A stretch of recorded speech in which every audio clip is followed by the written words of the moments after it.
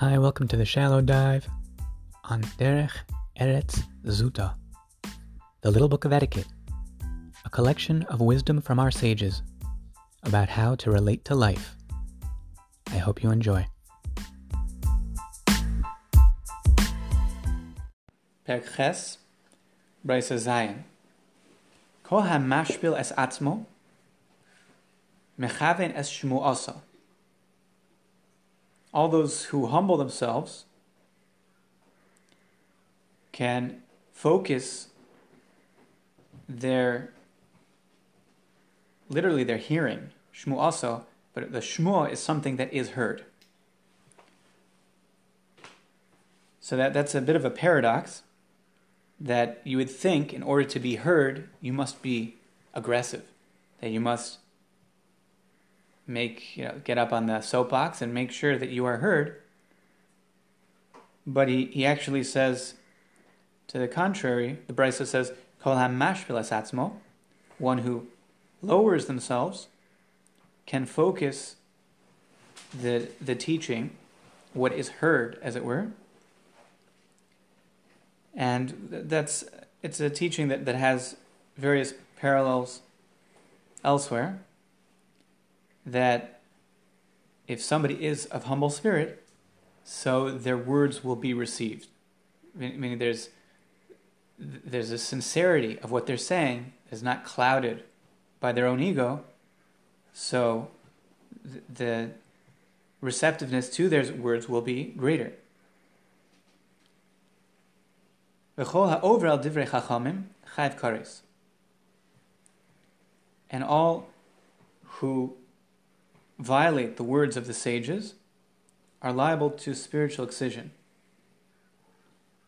And that is a very strong statement, because this is spiritual excision is one of the most, probably the most devastating punishment available, and that the ultimate expression of spiritual excision is complete and utter death, in the entire cessation of existence, which, although in certain Eastern traditions would be a goal, from a Jewish perspective that values life as a gift of God, existence is not suffering. God is the ultimate, most intense form of existence. Our existence is a gift brought from that existence, but being cut off entirely is the ultimate punishment for the human being who is created to have an eternal existence. So the violation of the words of the sages leading to that ultimate destruction is a bit of a shock. Meaning it's not against the word of God per se, so it sounds like it's against the words of the sages, although the words of the sages, the authority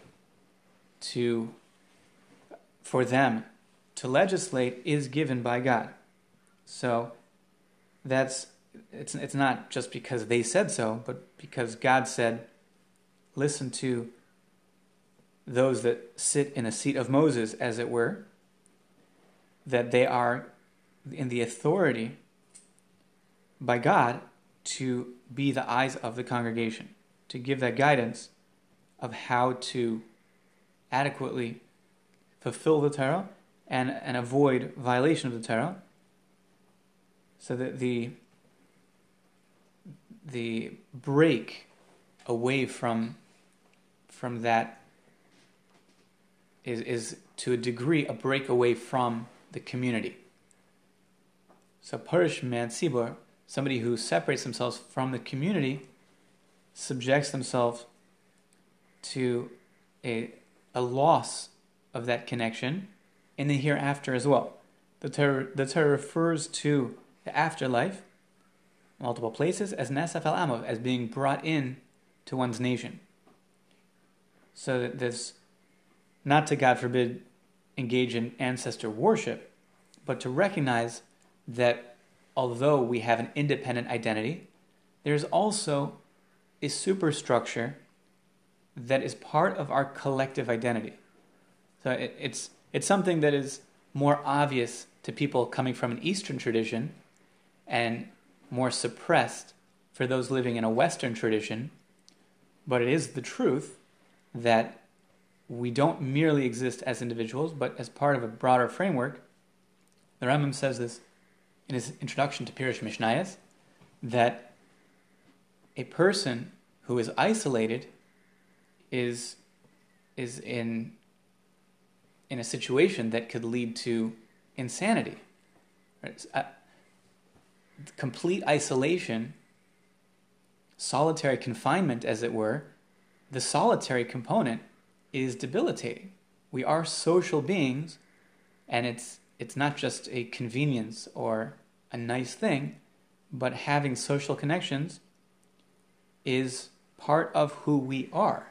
We are part of a superstructure that includes our national identity, of course, in the broad sense of humanity. There's a superstructure that is part of our identity. So being brought into our nation as the description of the eternal life in the hereafter, that is a significant insight into the component of our identity that transcends the individual. And the sages as the eyes of the congregation, the same way that a person's eyes are a part of them. So if somebody disassociates themselves from their eyes, in a certain sense, they're cutting themselves off from life.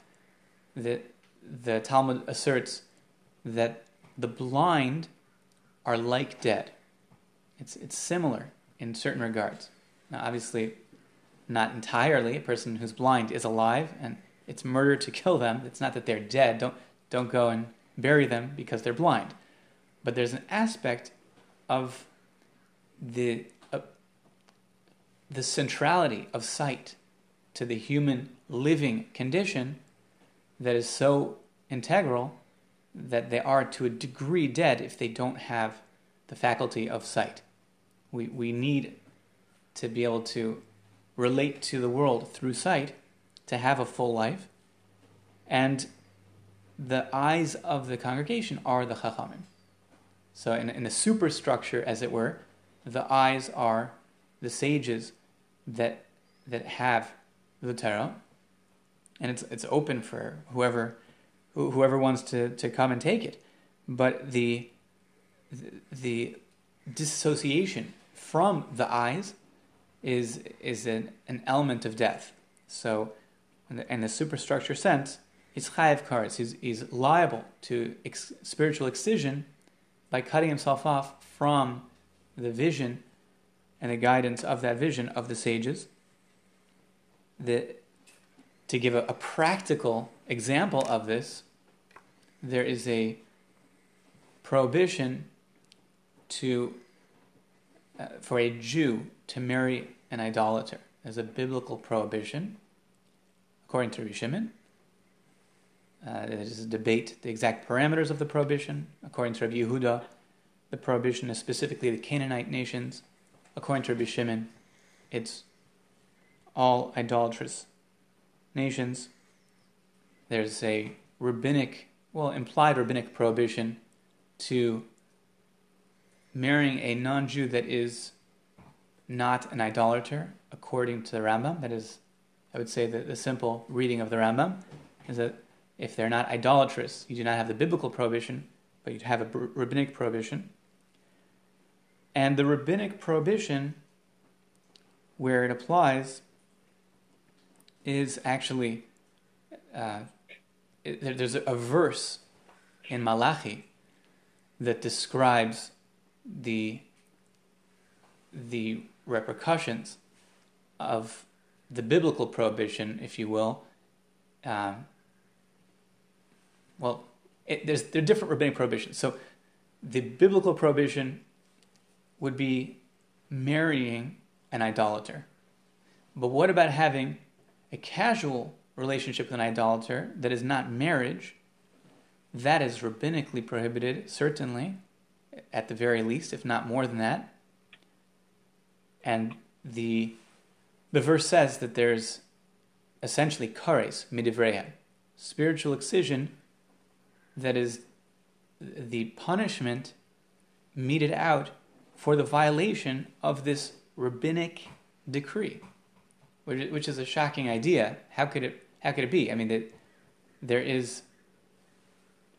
given power to legislate, and included in that legislation is a power to punish.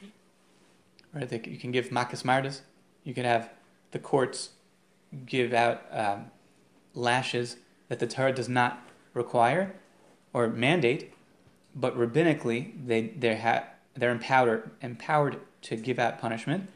But to the extent that they're empowered to give out the punishment of spiritual excision is quite a shocking idea that is implicit in the idea of kares midivreim, that there can be spiritual excision as a result of violation of a rabbinic law. Not every rabbinic law. This is a particularly severe rabbinic prohibition, but the reach that could be incorporated into the words of Malachi is quite eye-opening about the extent of that power to legislate.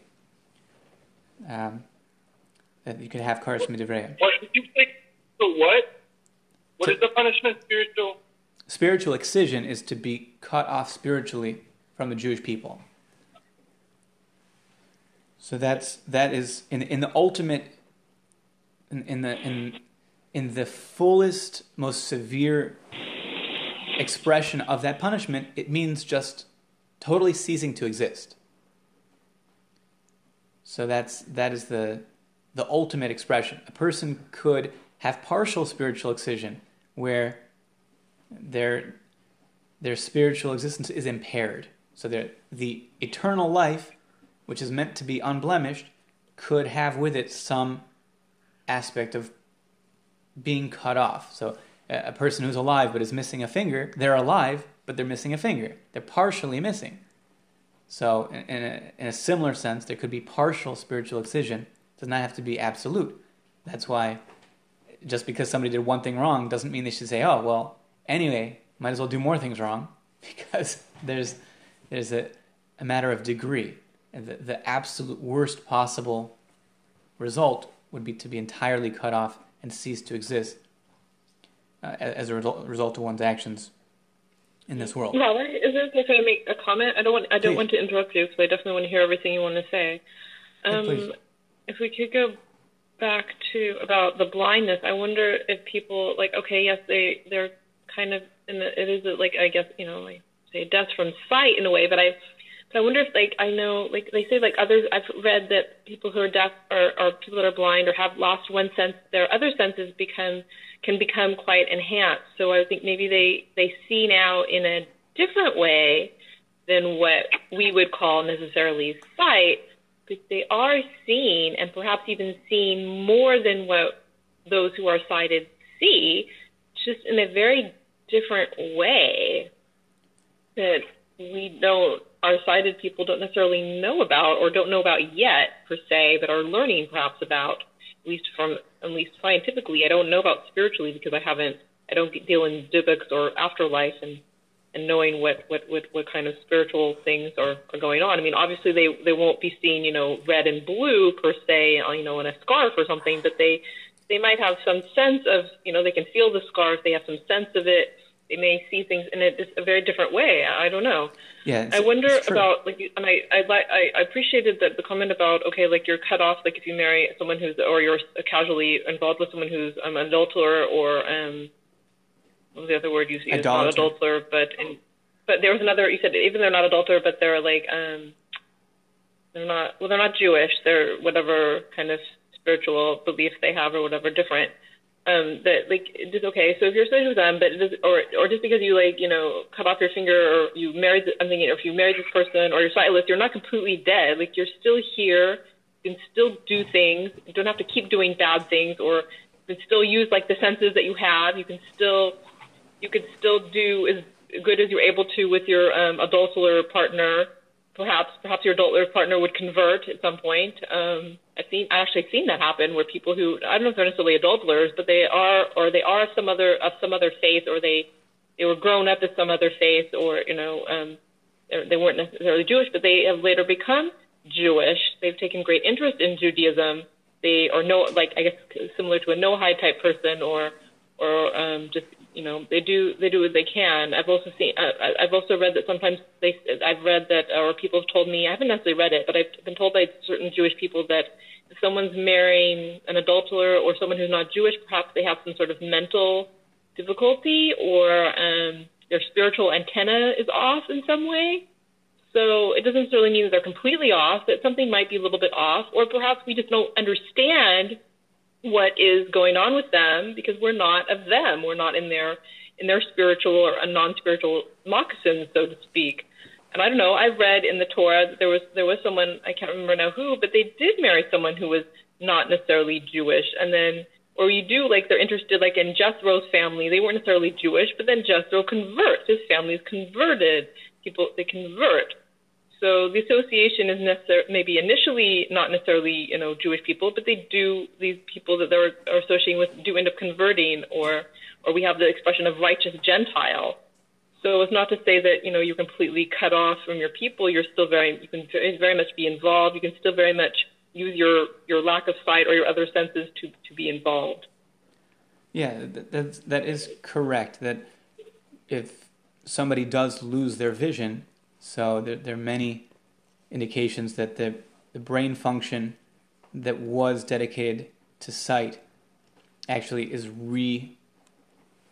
reformatted, as it were, towards heightening the sensitivity of other senses. So their sense of hearing or sense of touch is often much stronger than a person who relies on sight predominantly, which is most of us. So there are shifts to try and make up for the loss of sight. Of course, it is not fully made up for. It's not equally able to participate in this world without vision. But yes, there are possibilities of compensation in degree. So that is true, and spiritually as well. That being cut off from the eyes of the congregation does not mean necessarily absolute death, right? It's in a similar sense. There are degrees of being cut off and degrees of impairment from that being cut off.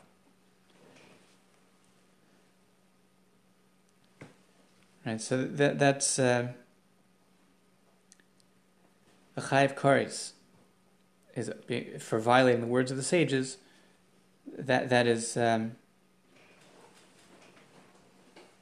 something that normally is not the case. Meaning, if somebody does not, let's say, for example,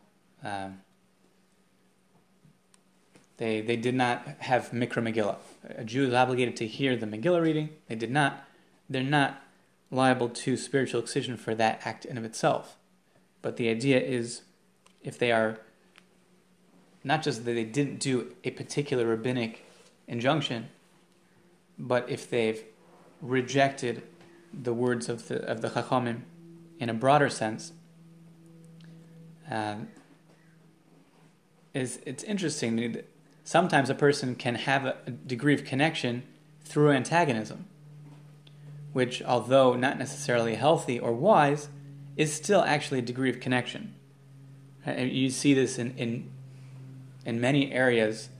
Just to pick an example, you look at Spain, that there was intense warfare over a period of approximately 800 years, where the Iberian Peninsula was conquered by people of the Muslim faith, and then it was essentially reconquered by people of the Christian faith.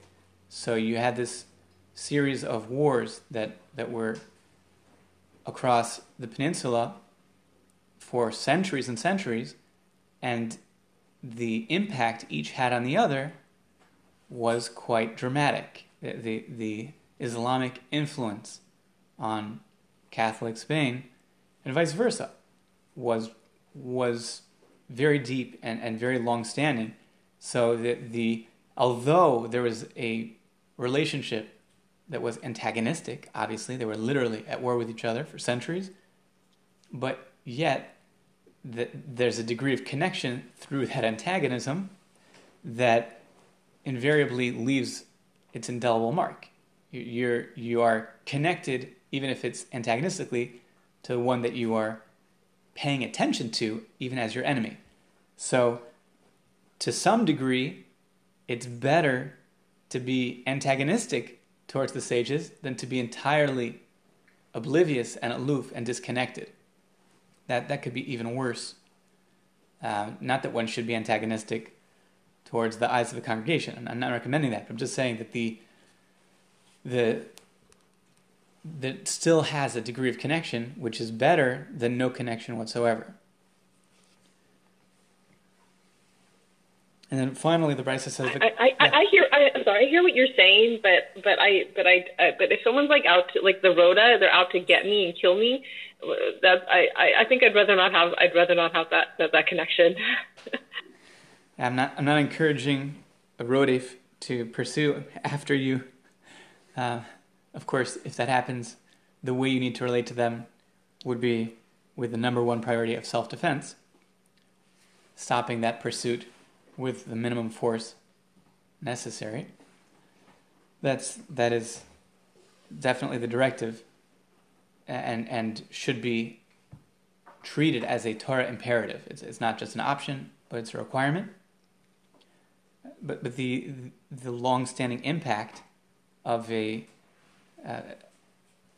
antagonism is definitely there. So if there's a, I'm not talking about a specific redifa, but if there is a sense of rivalry, so it's us versus them, we are looking at them and they are looking at us. You look at, for example, culturally, Spanish music, you see a huge crossover between Christian music and the Islamic music. They're clearly, strongly influencing each other. And that's... I'm sorry, you're getting cut out a bit. I missed what you said about the music. Yeah, that the influence of Spanish music, the Christian music influencing the Muslim music, and the Muslim music influencing the Christian music, you see clearly a strong influence in both directions. The fact, even though they're enemies, but there's a relationship there, that there's crossover. It's not that they're friendly, but there's attention being paid, and that has an impact. So the social impact is there, not necessarily only through friendly ties, also through antagonism. And people are impacted by their surroundings, by what they pay attention to. So that's... I'm not advocating for antagonism to the words of our sages. I'm just saying that to some degree, that antagonism would be more of a connection and preferable to no connection whatsoever. Right? You have at the Seder table, you have the wicked son. He still comes up. He shows up. Yeah. He might be antagonistic, but he's part of the Seder. He's there. Yeah. That is more important than not showing up. Right? That's so when we talk about Chayv Kares being cut off, the ultimate being cut off is just being dead and totally indifferent to any connection whatsoever. Thank you. Indifference is almost worse than the wicked son. I went to a Seder once, and the leader of the Seder said there's the fifth son is the one who's not even there. Right. And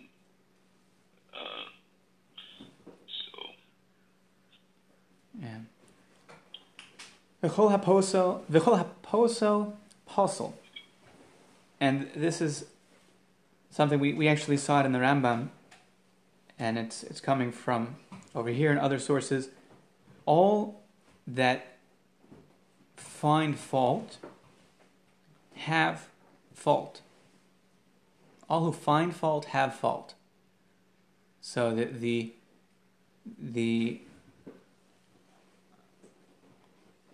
ability to be sensitive to fault is rooted to some degree in that fault. If somebody sees a recurring problem. Right? The classic case we mentioned, if somebody keeps calling other people mamzerim, so he's a mamzer, he's a mamzer. So, it's if he's seeing mamzerus everywhere, he's seeing this spiritual blemish, so it's probably coming from his own internal blemish. If somebody is seeing a recurring problem, if if everybody in your life is bothering you in a particular manner, so then that could be that the problem is with you. So that's the degree of sensitivity that is not warranted. We're not talking about a one-off situation. Somebody cut you off and you see that they were not acting nice to you. That's not what we're talking about. You can objectively see something without necessarily being that you cut people off and you're a terrible driver, a mean, ruthless driver. If it becomes a motif that this is what you do, you find, this one is an eved, that one's an eved, the other guy's an eved, so that would indicate that there's some lacking by the person who is impugning these deficits and deficiencies on others. It's coming from somewhere. If they see it all around them, so they should look within for an aspect of this flaw. So that's an important point, not just in yichus, but in general. In general, if you see something that is irksome, especially if it's recurring and broad-based, so the tikkun might need to be from within.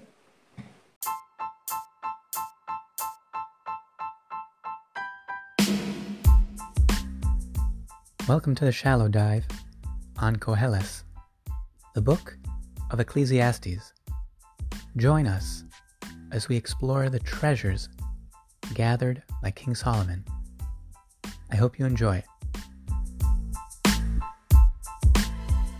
Perek Daled. So starting the 4th chapter in Koheles, Pasuk Aleph. Vishavti ani vo'ere. And I sat, I rested, I collected myself, and I saw.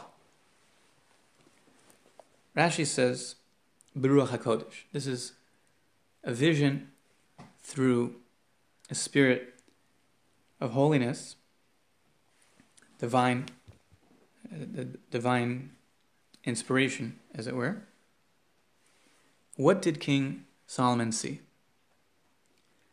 As kol ha'ashukim, all of those that are oppressed, asher nasim tachas hashamish, literally that are made under the sun. So that the word the oppressed, you could learn it as the oppressed or the oppressions. And then that will be a corollary of how you say nasim. Is it impacting the person? Are we referring to the oppression damaging the victim, and they are now damaged by being victimized? That's one way of looking at it. Or the oppressions, the acts of oppression that are done. So King Solomon saw from Ruach HaKodesh, Vihine, and behold, Dimas Ha'ashukim, the tear of the oppressed, Ve'ein lahem menachem. So he sees the tear of the oppressed, and that they do not have a comforter, nobody to help get them out of this situation. Umiyad oshkehem koach, and from the hands of those that oppress them is strength. Ve'ein lahem menachem. And he repeats, and they do not have a comforter.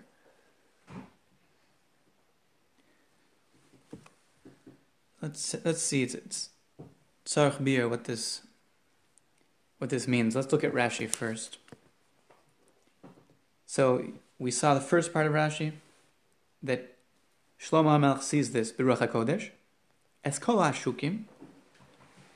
He interprets this as referring to Hanasim HaShukim B'Gehenim, that they are afflicted with the burden of their own oppression in purgatory. B'maasim asher nasim tachas hashamesh, tachas hashomesh, esnachto, with the actions that were done in this world, tachas chalife shel Torah, tachas chalifeha shel Torah. Rashi is saying a remarkable point over here, that the afflictions are not just what was done that was wrong and evil and painful, but there's also lost opportunity cost. What could they have done? Tachas chalifeha shel Torah. He's learning not just under the sun in this world, but as we saw in the beginning, one of the interpretations is instead of the Torah. So they're being afflicted in purgatory for what the choices they made instead of the Torah. So that's the value of what they chose to do, whatever it was, has some value. It may be minuscule, it may be negative, but the loss is what they could have done, what they could have achieved. And that's really the greatest tragedy for the person, is the lost opportunity cost. And the wasted opportunity, the squandered opportunity.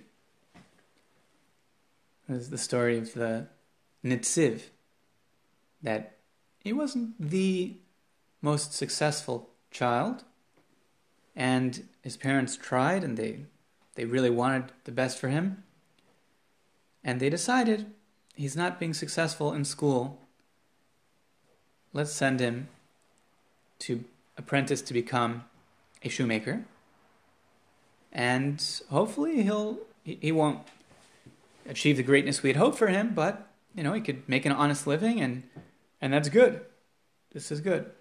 So they had given up on their original aspirations for him, that they thought that he was capable of, because he seemed so unsuccessful. And the Nitziv heard this. He heard his parents' discussion. How old was he? I think he was 9, but I don't know. And he heard this, and he came out, and he says, no, I'm going to try harder. I want to try. He felt that he had been squandering his opportunities, and he had not done what he could have done. And not that there's anything wrong with making shoes. Chanoch was a shoemaker. It's a great trade and a way to support oneself. That's not the point. Not that he didn't make shoes. He never did become a shoemaker. He did become a Rosh Yeshiva. But the point is, he says, imagine had I not heard that conversation, and had it not touched my soul, had I not realized that I need to seize the opportunities to be who I can be, had he not had that, he would have lived his life. At the end of his life, been an honest, simple shoemaker, and gone up to Shamayim. And in heaven, he's being tested. He sees that they pull out a whole bookshelf, and they start berating him. They say, Where's the Emek Davar? On Bereshis. Where's the Emek Davar on Shmos? He says, you guys got the wrong guy. I'm a simple shoemaker. Well, I don't know what kind of fancy books you have on that shelf. Don't ask me. I don't know how to learn. I know how to make shoes. They say no. You're the Netziv. Where are your Sfarim? Where's your Emek Sheila? Where are all of your works? Where's all of your toil in the Torah? And he'd say, I don't know what you're talking about. So the great tragedy would be the lost opportunity cost. That would be the biggest loss. And not necessarily that his choices were even so wicked. They might have just been mediocre.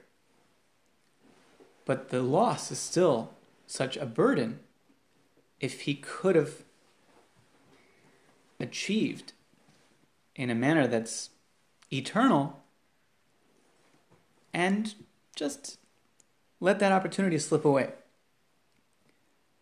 So Rashi says that is the greatest loss. Tachas chalifeha shel Torah. Whatever person did with their time, whatever they chose to do when they could have been engaged in the Torah, so that is the big loss, the lost opportunity. Fascinating. Meaning we're talking about oppression. He's not talking about the actual fallout of the sin, which of course is bad.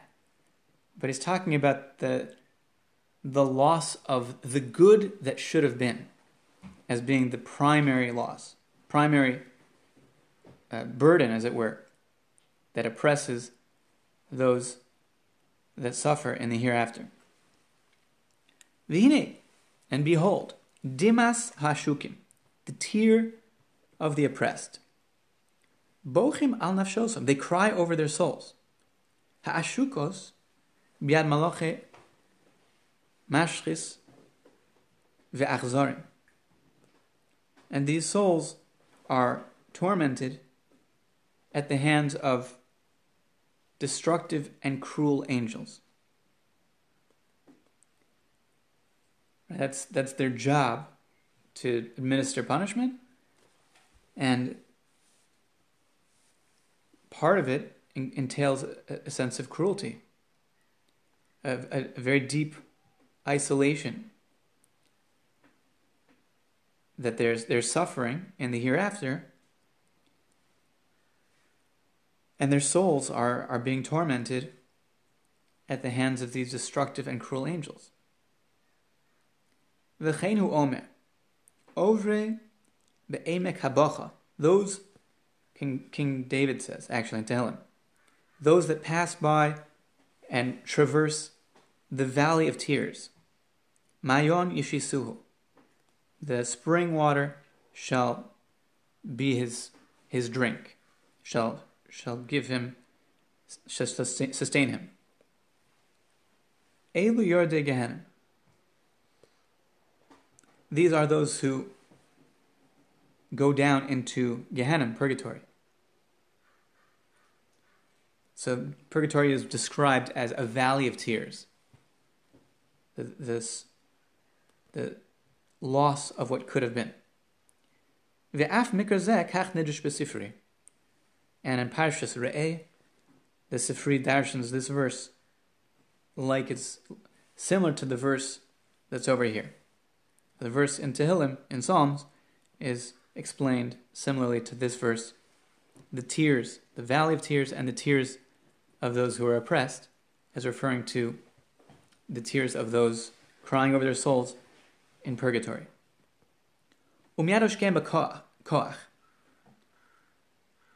And from the hand of their oppressors, strength, literally, it's unclear how to connect it. Rashi says, Oshkehem hamachrichim v'tokfim osam b'koach. These are oppressors that force them and coerce them. So that's an external type of oppression. So the way Rashi is interpreting the verse, that seems to be almost repetitive, he says there's a series of two types of oppression. There's the oppression that we do to ourselves, and there's the oppression that we suffer at the hands of others. And on both, he says, the ein lahem menachem, and those who are oppressed do not have a comforter, do not have somebody to help them get out of it. And this is what King Solomon says. The primary oppressor is the person themselves. They lost those opportunities. They oppressed and afflicted themselves. There is a secondary element where a person is subject to the oppression of external people. Also, a type of oppression that can happen. We see it does happen. And also, by both, there is no comforter.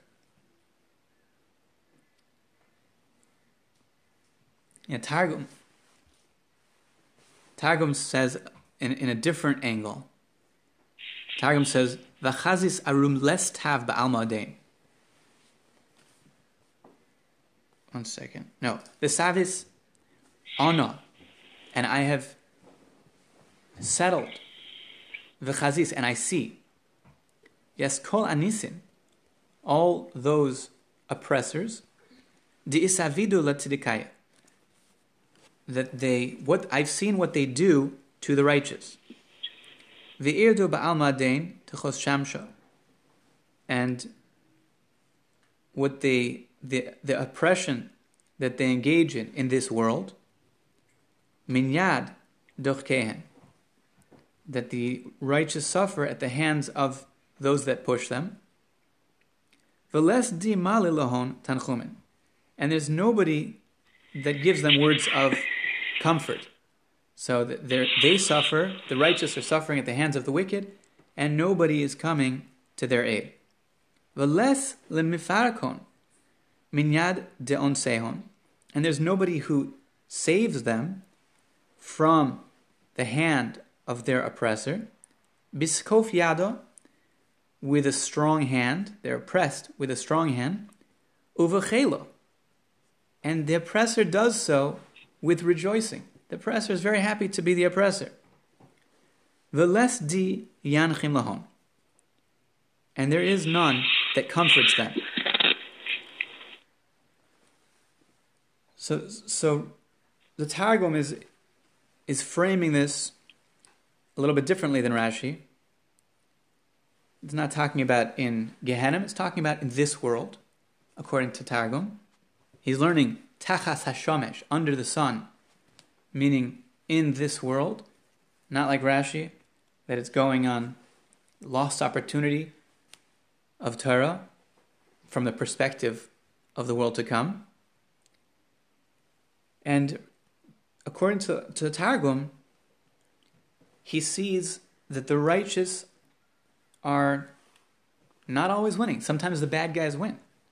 Sometimes the bad guys are powerful and they get away with it and they're happy and they're rejoicing in the oppression, and still nobody is coming to their aid. That's a pretty rough perspective that King Solomon sees, which is kind of a bit jarring from the introduction to the verse. Vishavti ani, that the context of him being able to see this is from resting, is taking a step away to be able to see all this. The state of oppression can be totally bypassed, totally ignored. Or it requires a certain yishuv to see this, a certain stillness to perceive what's going on. It's not something that's headline news. It's exactly what he's saying.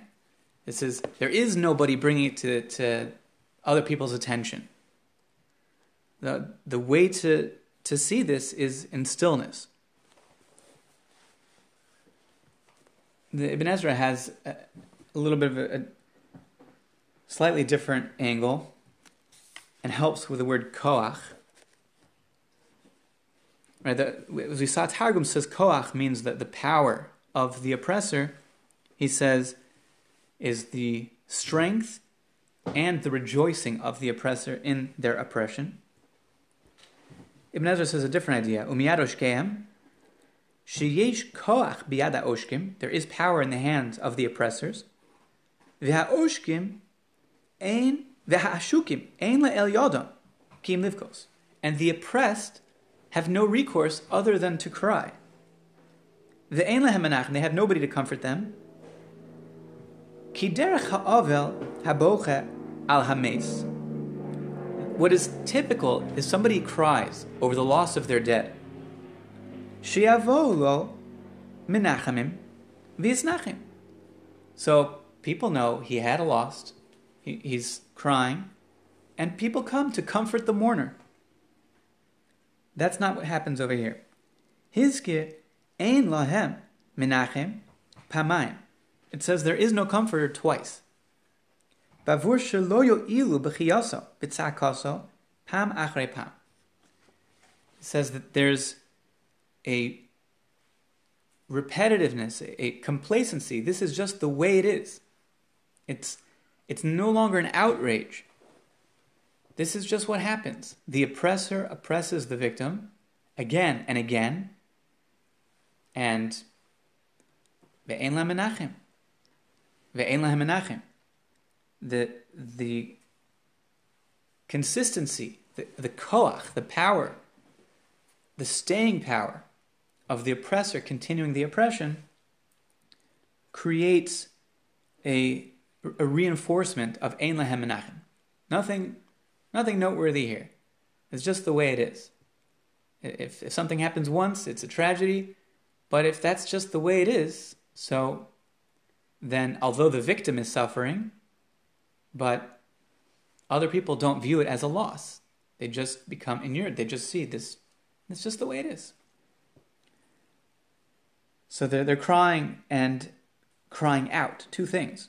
The crying of their tears, their sorrow, their suffering. Attack also, and they're crying out for help. It doesn't help. Nobody comes to their aid. So in the beginning part of the verse, the Ibn Ezra explains, Vishavti, he says, not that I sat or collected myself to be able to perceive this, but that I changed my mind, like tshuva. Kolomar chazarti bi, vishavti, and I had a change of heart. Vishavti mizah inyan shechashavti shahatov la'adam shismach. Changing my mind from what I just said before, that it's good for man to rejoice. Bavur shelo yuchal lismoach, because he's not able to rejoice. Bavur sheyesh ba'olam chamas. There is injustice in the world. There are oppressors in this world. So how can he rejoice with the fruits of his labor? V'yukach mimeno mimona b'koach. Someone's going to knock on his door and say, I'll be your robber today. I'll take that wallet. I'll take that car, whatever it is. I'll service you. Right? How's he supposed to rejoice when there's oppression in the world? V'yiyeh oshuk, and he will be oppressed. She'ashkenu melech. It doesn't necessarily come from just a thug. It can be state-sponsored. If the king does it, how's he supposed to have redress? If his property is commandeered, it's much harder to deal with that kind of oppression.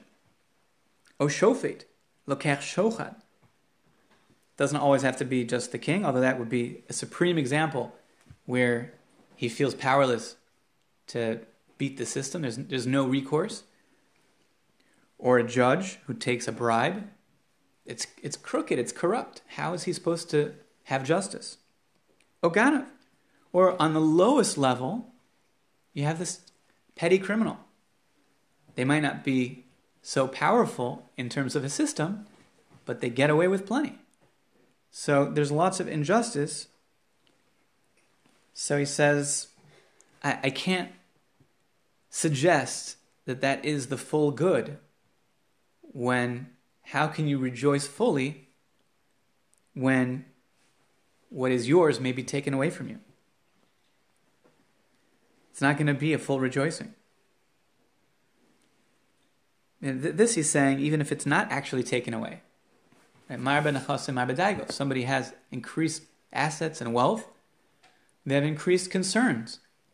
What's going to be with their wealth? So the enjoyment of it is impaired. It's not a full tov. It's not good in the ultimate sense if they're worried about what's given to them being taken away. That's the blessing.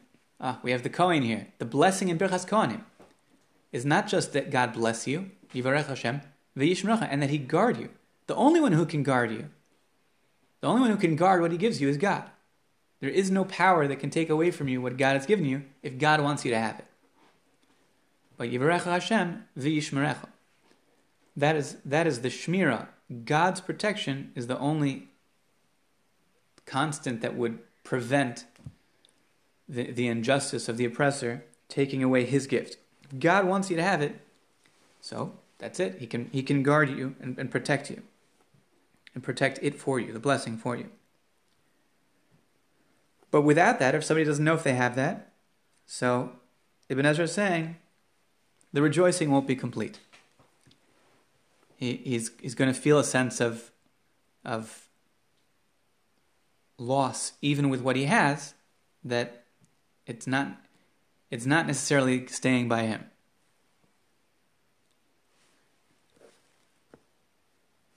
Yeah, the Mitzudas David, he says also Chazarti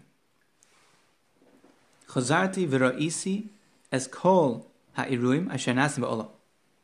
I see everything that takes place in this world. V'hinei dimas ha'shukim, and behold, the tear of the oppressed. He explains, Rotzelomar, dimas habechi, the tears of crying. Shel haneshakim, hine zocheles metaftefes. It streams. The tears are streaming and dripping. Ve'ein lahem mi lenachmam, and there's nobody to comfort them. The part of being oppressed is not having recourse. The perfect victim is a victim that won't have somebody come to their aid. And that's the greatest travesty is to victimize somebody that is a good target. They have nobody to comfort them, to take up their grievance. Right? This injustice is something that should not be tolerated. If you see Ein Lahem Menachem, so the pursuit of defending the oppressed is the imperative. It is to some degree a Chilul Hashem. It is a desecration of divine name. The God who is just, as Avram said, Chalila, it's Chulin Ulach. It's how could you allow an injustice to take place? So if something appears to be unjust as a result of the oppressor's free will, so we should utilize our own free will to restore the justice that is the will of God. I totally agree. To do nothing is a Chilul Hashem. That's why we say silence is violence. And this principle is what the whole Black Lives Matter movement is predicated on. That to stand idly by and do nothing is, not to justify all the other aspects of that movement that are Marxist and Islamic fascist and so on, but in general, like we have to do something when we see oppression. Right. If we see that whoever it is being victimized, so the Ein Lahem Menachem is not something that we should participate in. We should be the comforter. That itself is a compounding the victimization. Right? That part of why they're being victimized is because there is no comforter, there's nobody to come to their aid, and that will reinforce their future victimization. That's why it's repeated. So by being a menachem, by being a comforter, by being one who intervenes to change the situation, that can break this cycle of oppression. Yeah, there's also a Mishle, a proverb somewhere that says, "He who sings a happy song to a person in grieving is like one who takes a warm garment away from a houseless man in winter." And this is like, I experienced this form of oppression personally when my so-called friends and family blamed me when I'm victimized or I'm suffering oppression, and their response to it was to say, "Well, it's your fault because you're sad. Therefore, we're going to sing you happy songs and pretend that it didn't really happen or it doesn't really matter." And that is like a form of emotional and intellectual abuse in a way.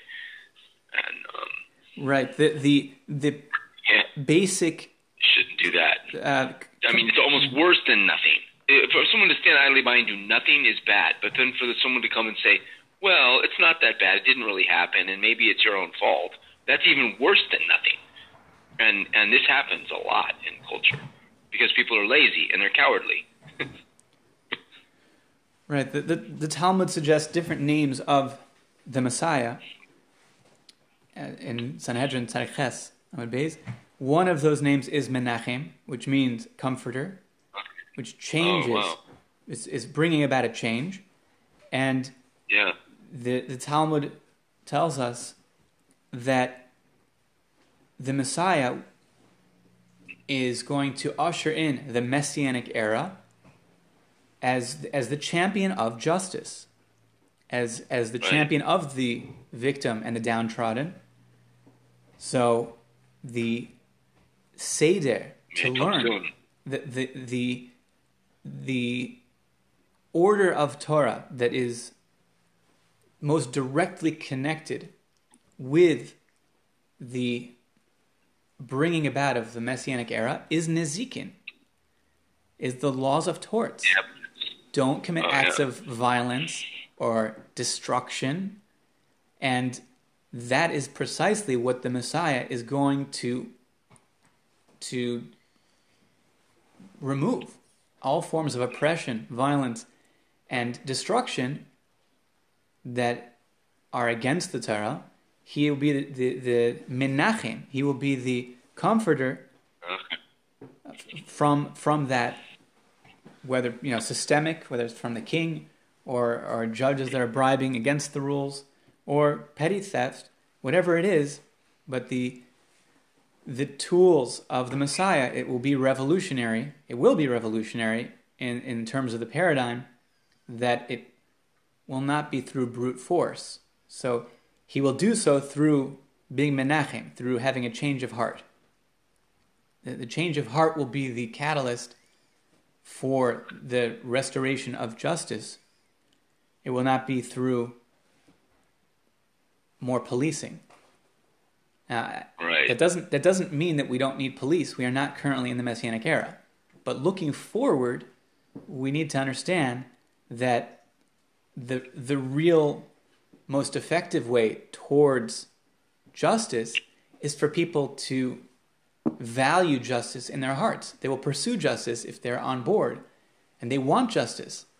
So that will eradicate oppression much better than a coercive system, even if that is a well-meaning system. It's not going to be nearly as effective.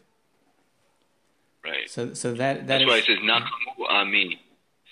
So it's like we're not in the Messianic era yet, but there is a partial I mean, in a sense, every Jew is part of a messianic nation because you're bearing witness of this. So a part of one holy and apostolic nation. That's what I believe. Like, I reject the creed of the Roman Church, but I do believe there is one holy particular and apostolic nation, not one holy Catholic and apostolic church.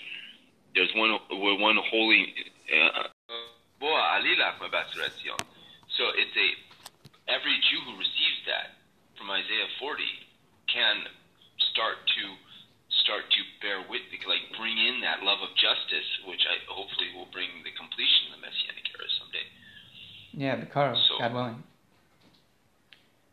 So I'm saying this because it's when Jews like yourself are going to come stand in the middle of the mob and speak words of truth and justice that potentially it could totally change the atmosphere in Portland. They could also throw eggs at you, but it could also really totally change the atmosphere in the city. And that's one step toward bringing, Mashiach. I mean, maybe if we actually wanted Mashiach to come, he would come. Maybe the reason that Mashiach doesn't come is because basically Christians and Jews and other people basically don't really want him to come. That's one thing, how it is for, I think, most people. They just really are just content with the current materialistic world order. That's unfortunate.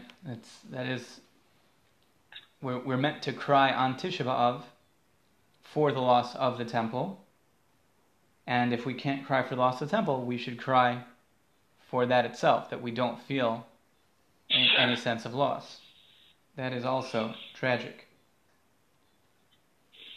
Right? If we don't have any sense of looking at the Messianic era as foretold by the prophets and not realizing that there's a huge gap between where we are today and where God has, what he has in mind for humanity. That is also tragic. The Sforno explains on the pasuk, "Shaftani va'ere, u'milvad hasibos shamarti la'onsham shal Yisrael." Besides the sources of punishment for the Jewish people, Shafti b're'isi sibacheres, I saw another source of punishment. And that's this discussion of oshek, of robbery and oppression. Ve'ein lahem menachem, and there is no comforter. La'orer osam bazeh, sheyesh tikva b'tshuva lenachem os Hashem. It says that part of the problem is that there needs to be an awakening to tshuva. A person wants to change their situation. Sometimes they realize it's not a good situation they're in, but they're not really aware necessarily that there is a hope through returning to God, that God will comfort them. That requires tshuva. So that is necessary to, the way the Sforno is learning, to break this cycle of oppression, is to make aware a sense of hope through tshuva.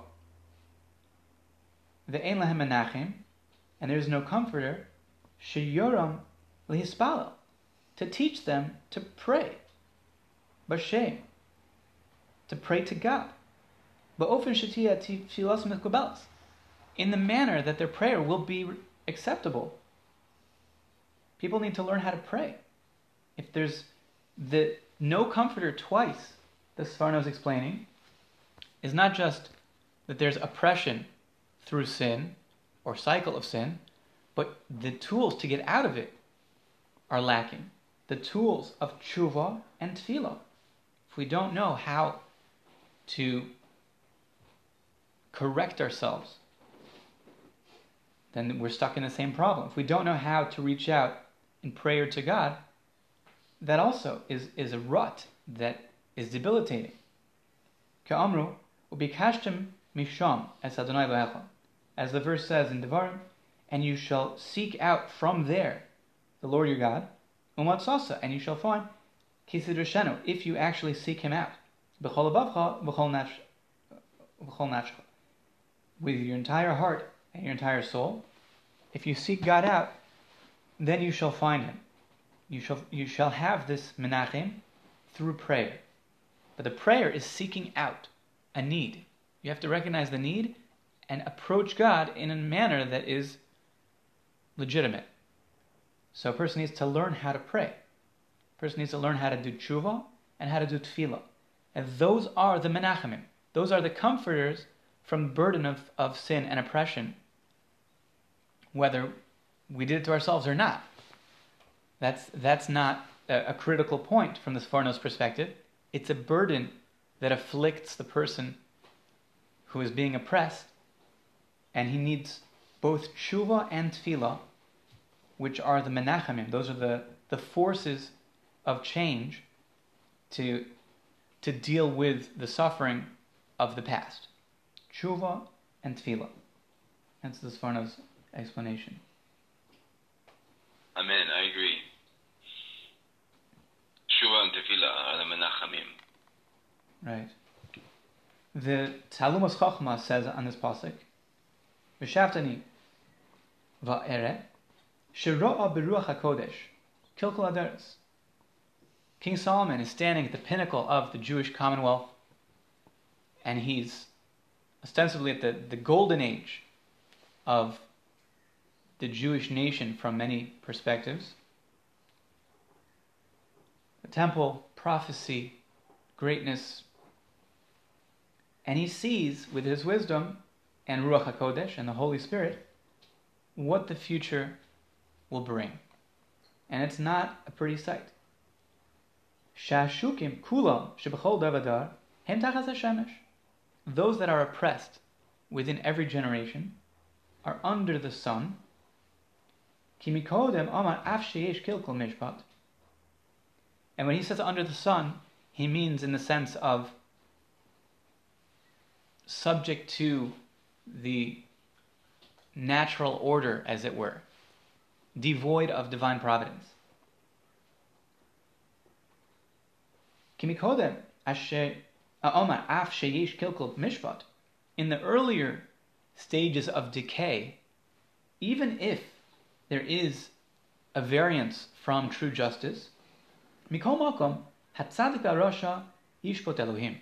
Both the righteous and the wicked will be judged by God. And that itself is the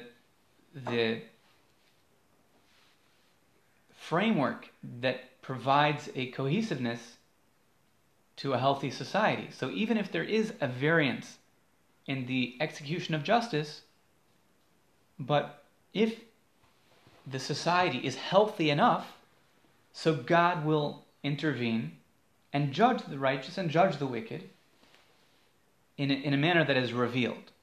He will intervene.